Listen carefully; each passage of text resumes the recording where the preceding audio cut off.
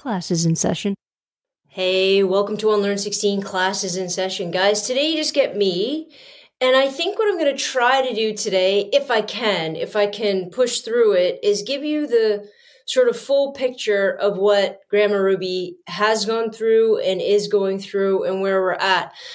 I did a podcast a little bit ago, I don't know, a few episodes ago, about how angry I was at the system, how angry I was at cuts and caretaking and all of those things when it came to geriatric care, hospital care in Ontario. Today, I'm going to give you a bit of a fuller picture so you can see where I'm at. I think talking about this issue is incredibly important because I think a lot of people are going through it. I think more of us are going to go through it as the years progress on. I think it's incredibly important to talk about these things so that we have the ability to reach out, find support when we need it, find fire and, when we need it, find places to be upset when we need it. So let me take you back. All right. My grandma is 97. She is 97. I need you to understand about something about Grandma Ruby. She is 97 healthy. All right. She's lived on sugar, cigarettes, and coffee and pure stubbornness for 97 years. I want to be crystal clear. The only thing that's really gotten in my grandma's way over the time and now, up until recently, is her body. She has she's always had arthritis. That increasingly got worse. I think that, her body just hurts. It hurts to touch a lot of places on her. Like her arms hurt, her shoulders hurt, her joints hurt now. All of those things hurt. And so I think that's really what's gotten in her way. But like for my grandma's whole life, the only thing she's ever been on is blood pressure medication. Right? She's also wicked stubborn in the sense that anytime she's gotten sick, she just takes to her bed. And I think that mentality got her through. I mean, guys, she had shingles. She refused to tell anybody. She got a staph infection because she cut her head, didn't tell anybody, got an infection. Finally, when we figured it out and got her to the hospital, it was insane what we had to do to get her better then. But she was younger then, right? So your body bounces back better then. At 97, what she's just gone through wasn't just so incredibly horrific, but I think it was enough. And the more nurses I talk to and the more sports staff I talk to, at 97, when you get hit with anything, it's like your body's ability, your mind's ability to bounce back from that is greatly diminished. So a few weeks ago, God, I don't even know, I can't even tell you the time period, okay? So let's say a month ago, my grandma got really sick. Okay, so she had a weird stomach thing. She wouldn't get out of bed because that's how my grandma rolls. Now, before that, she was losing her memory a little bit, of course, like in and out, right? But she always remembered sort of the immediate family that's around her all the time. She remembered the casino, and this was just one of those things. And so she wasn't eating, she wasn't drinking, and she had to go to the hospital. I'm not going to go on about that particular scenario. I'm going to come back to our medical systems and the funding of medical systems in another episode. I don't want this to be about that for now. So she went into the hospital and she stayed there for about a week. And in that week, they found out she wasn't eating. She wasn't getting out of bed. She was a little bit drinking, right? But her body hurt, which had nothing to do with what's wrong with her.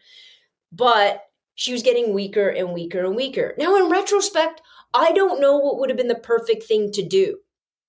Get her up right away, keep her up, make sure she eats. But she was battling what we then found out much later, by the way, she had a parasite. And my grandma and I laugh about this parasite because apparently it's something that you get from fresh fruits and vegetables. My grandma doesn't eat either. Never has, 97 years. Remember, sugar, coffee, cigarettes, stubbornness. There's no vegetable fruit component in that mixture.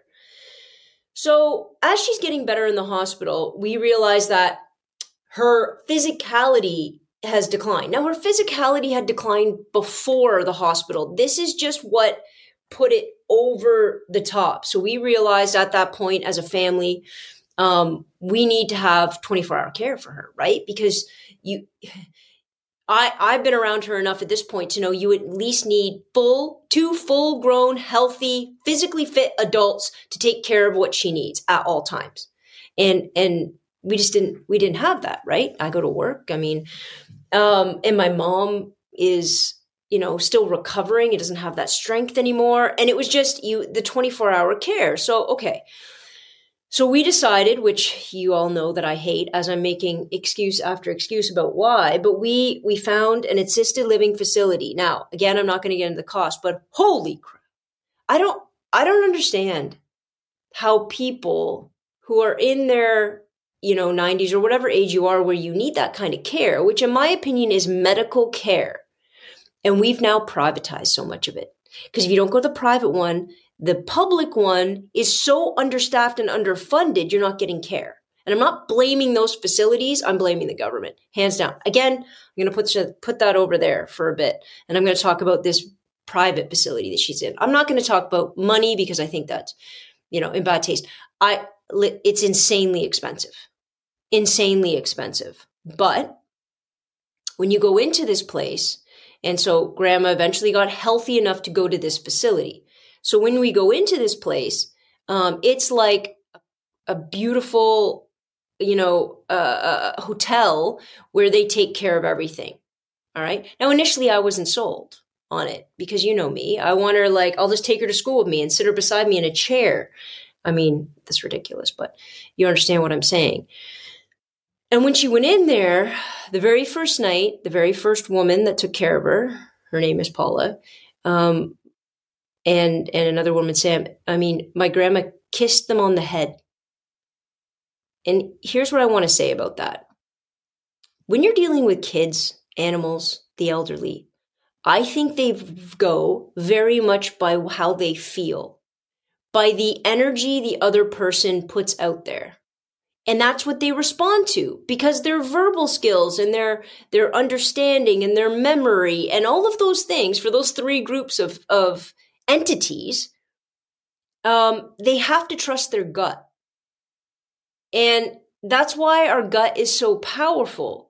And that's when I heard that, when I saw that, when I felt that from the people taking care of my grandmother, I saw these people have a beautiful heart, a beautiful intent, and my grandma feels it. My grandma feels it so much she gave one a kiss on the head. My grandma's never kissed me on the head. That's how much my grandma doesn't rely on that kind of thing, right?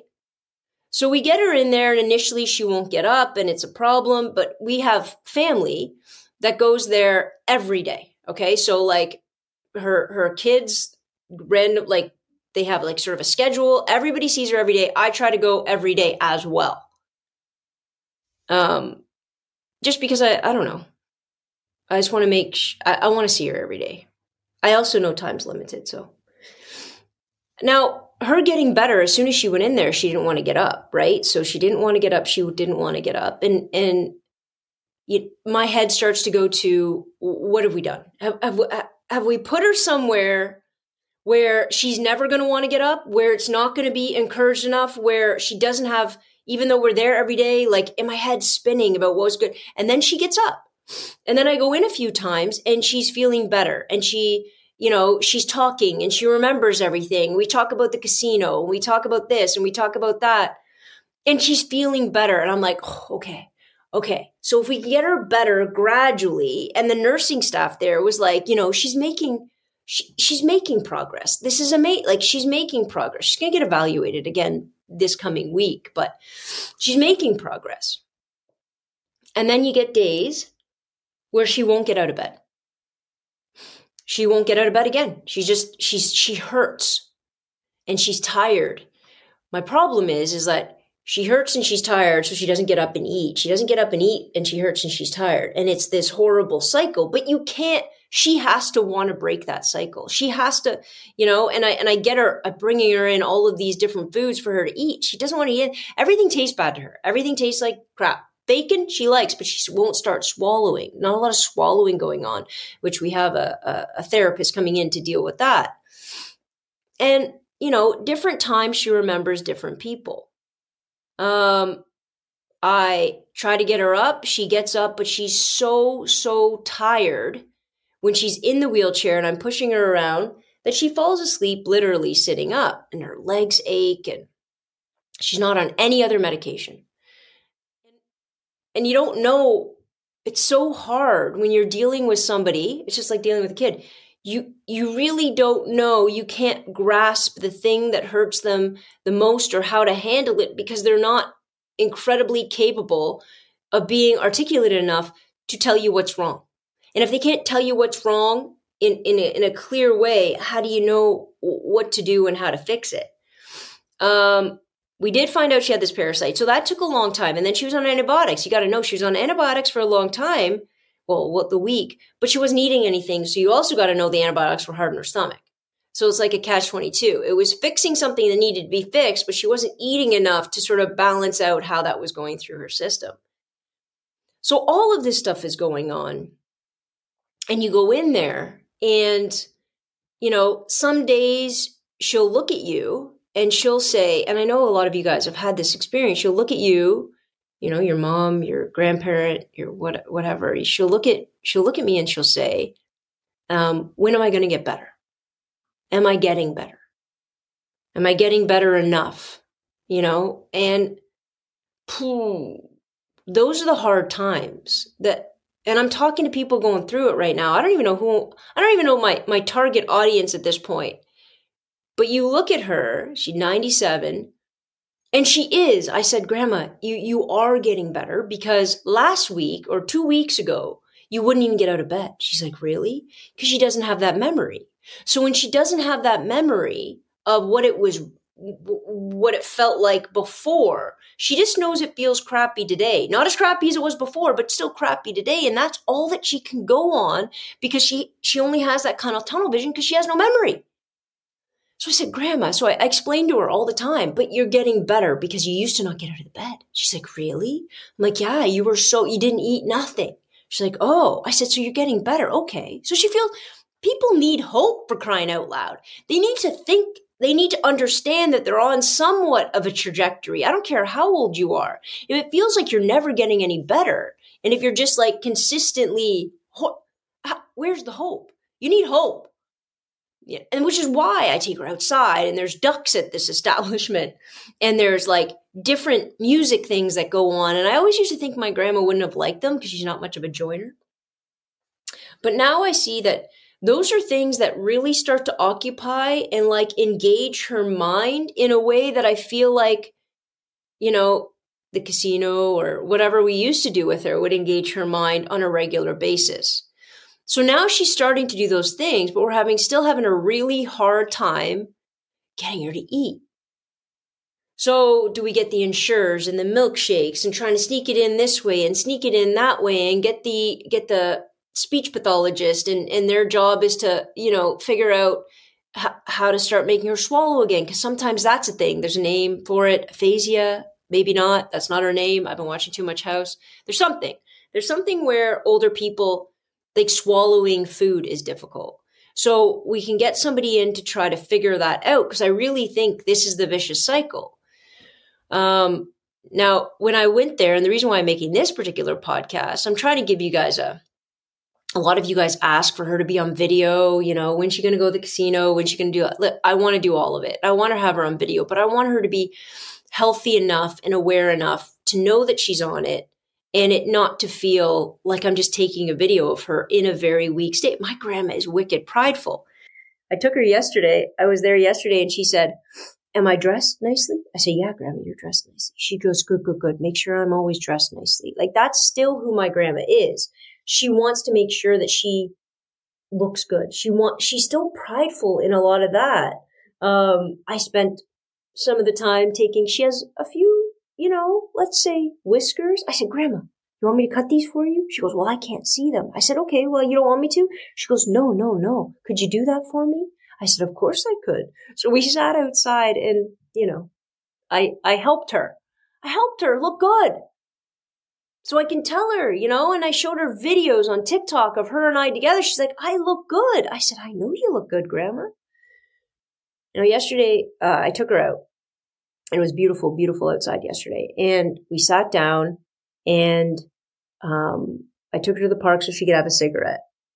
And it was the first time she looked at me and said, "Who are you?" Guys, for anyone that's gone through that with a parent, with a loved one, that was a hard thing to hear. And I know that's just about me because I looked at her and I didn't cry. I didn't make a big deal of it, but it was like this huge lump in my throat and I just needed to swallow hard so I could talk to her about who I was and because she didn't know where she was and why she was there. And so I could talk her through that. And I didn't want to make her feel afraid or upset or uncomfortable that somehow she didn't know who I was. And in about 10 minutes, we just continued. She said, "What do you do?" She asked me what I did for a job. She asked me if I was married. She asked me if I had kids. She just wanted to get to know who I was, which I find quite lovely. So I tried to talk to her about that. And in about 10 or 15 minutes of being outside, you saw it click for her. And all of a sudden, she was back. She said, "Joe, you came to see me again. You come to see me all the time." And she was back. And so I had to quickly shift gears and forget about that other part and forget about my feelings, not about me, just to know that she feels taken care of. And she said, "You always come and take care of me." And then she would go off for the rest of the day. I felt like for hours. She would go off and talk about how good her kids are. They all come see her and take care of her. And then she kept asking me what I honestly believe a lot of older people think. She kept saying things like, "Am I a bother? Am I too much work?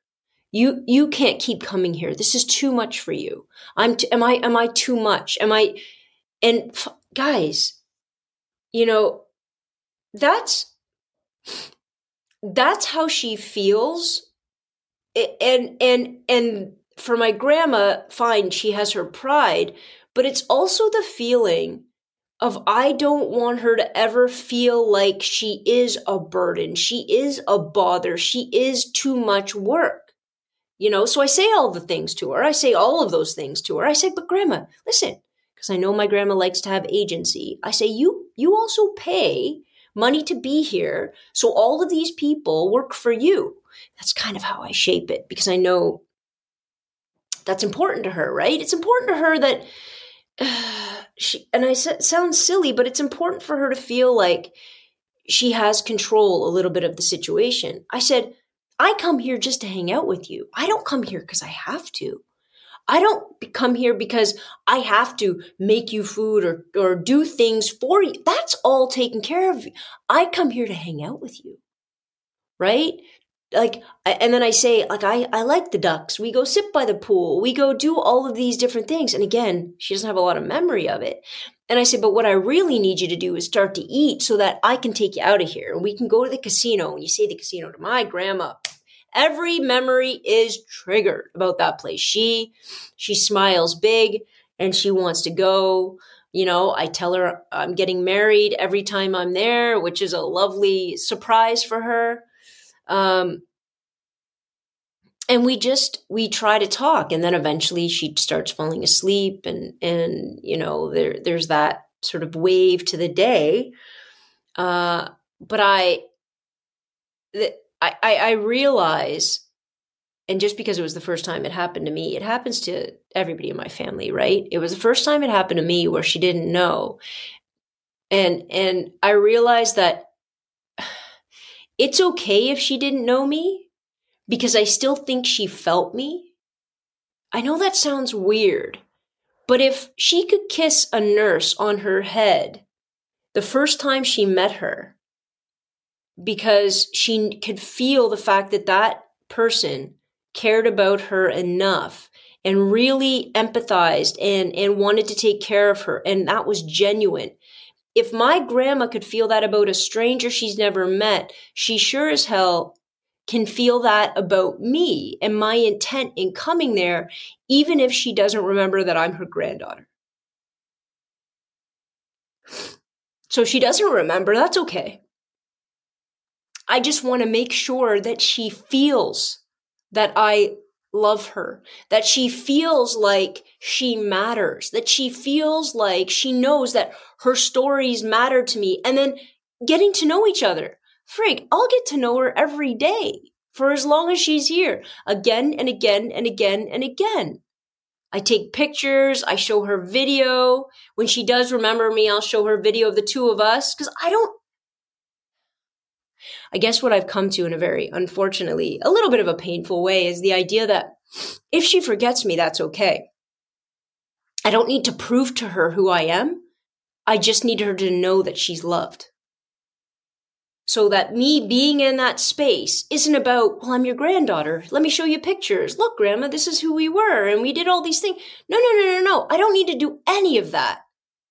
None of that. I think I just need to sit down with her when she's in that space and get to know her all over again so she can get to know me all over again. I will tell her stories the way that I tell strangers stories that want to know who I am. I will try to listen to anything she remembers about herself and ask her questions about herself. So in a way, I can get to know her again in that back and forth. And if at some point in the conversation that spark goes off and she remembers who I am, amazing. Then I'll show her videos of us and we'll laugh and we'll talk about it and all of those things. But if she doesn't, because I have to brace myself for if she doesn't, then we will sit together and we will get to know each other again. And for the men and women who work in these establishments, who work in these care facilities, I need to say I have so much respect and gratitude for the job you do and for the love you lead with, because these people don't know you, but they feel your intent. And I've been there every day since my grandma's been there, and I watch other people. I watch them with other people.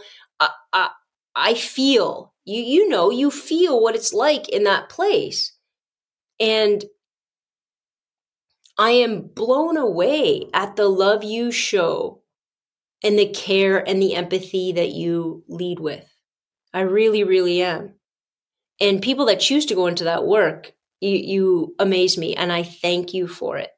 Because I take care of my grandma that way, but she's my grandma. You take care of everybody's grandparents that way. And it astounds me.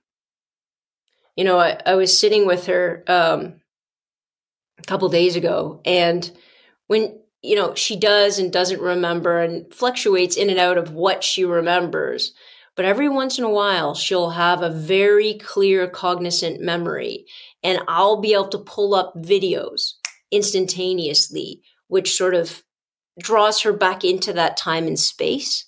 Like I can show her videos and pictures from Christmases or vacations and stuff like that. And I think that's incredibly important because it kind of, it focuses her, right? And it focuses her in that time, whatever she's triggered, in that time that she remembers. So I think that's incredibly important.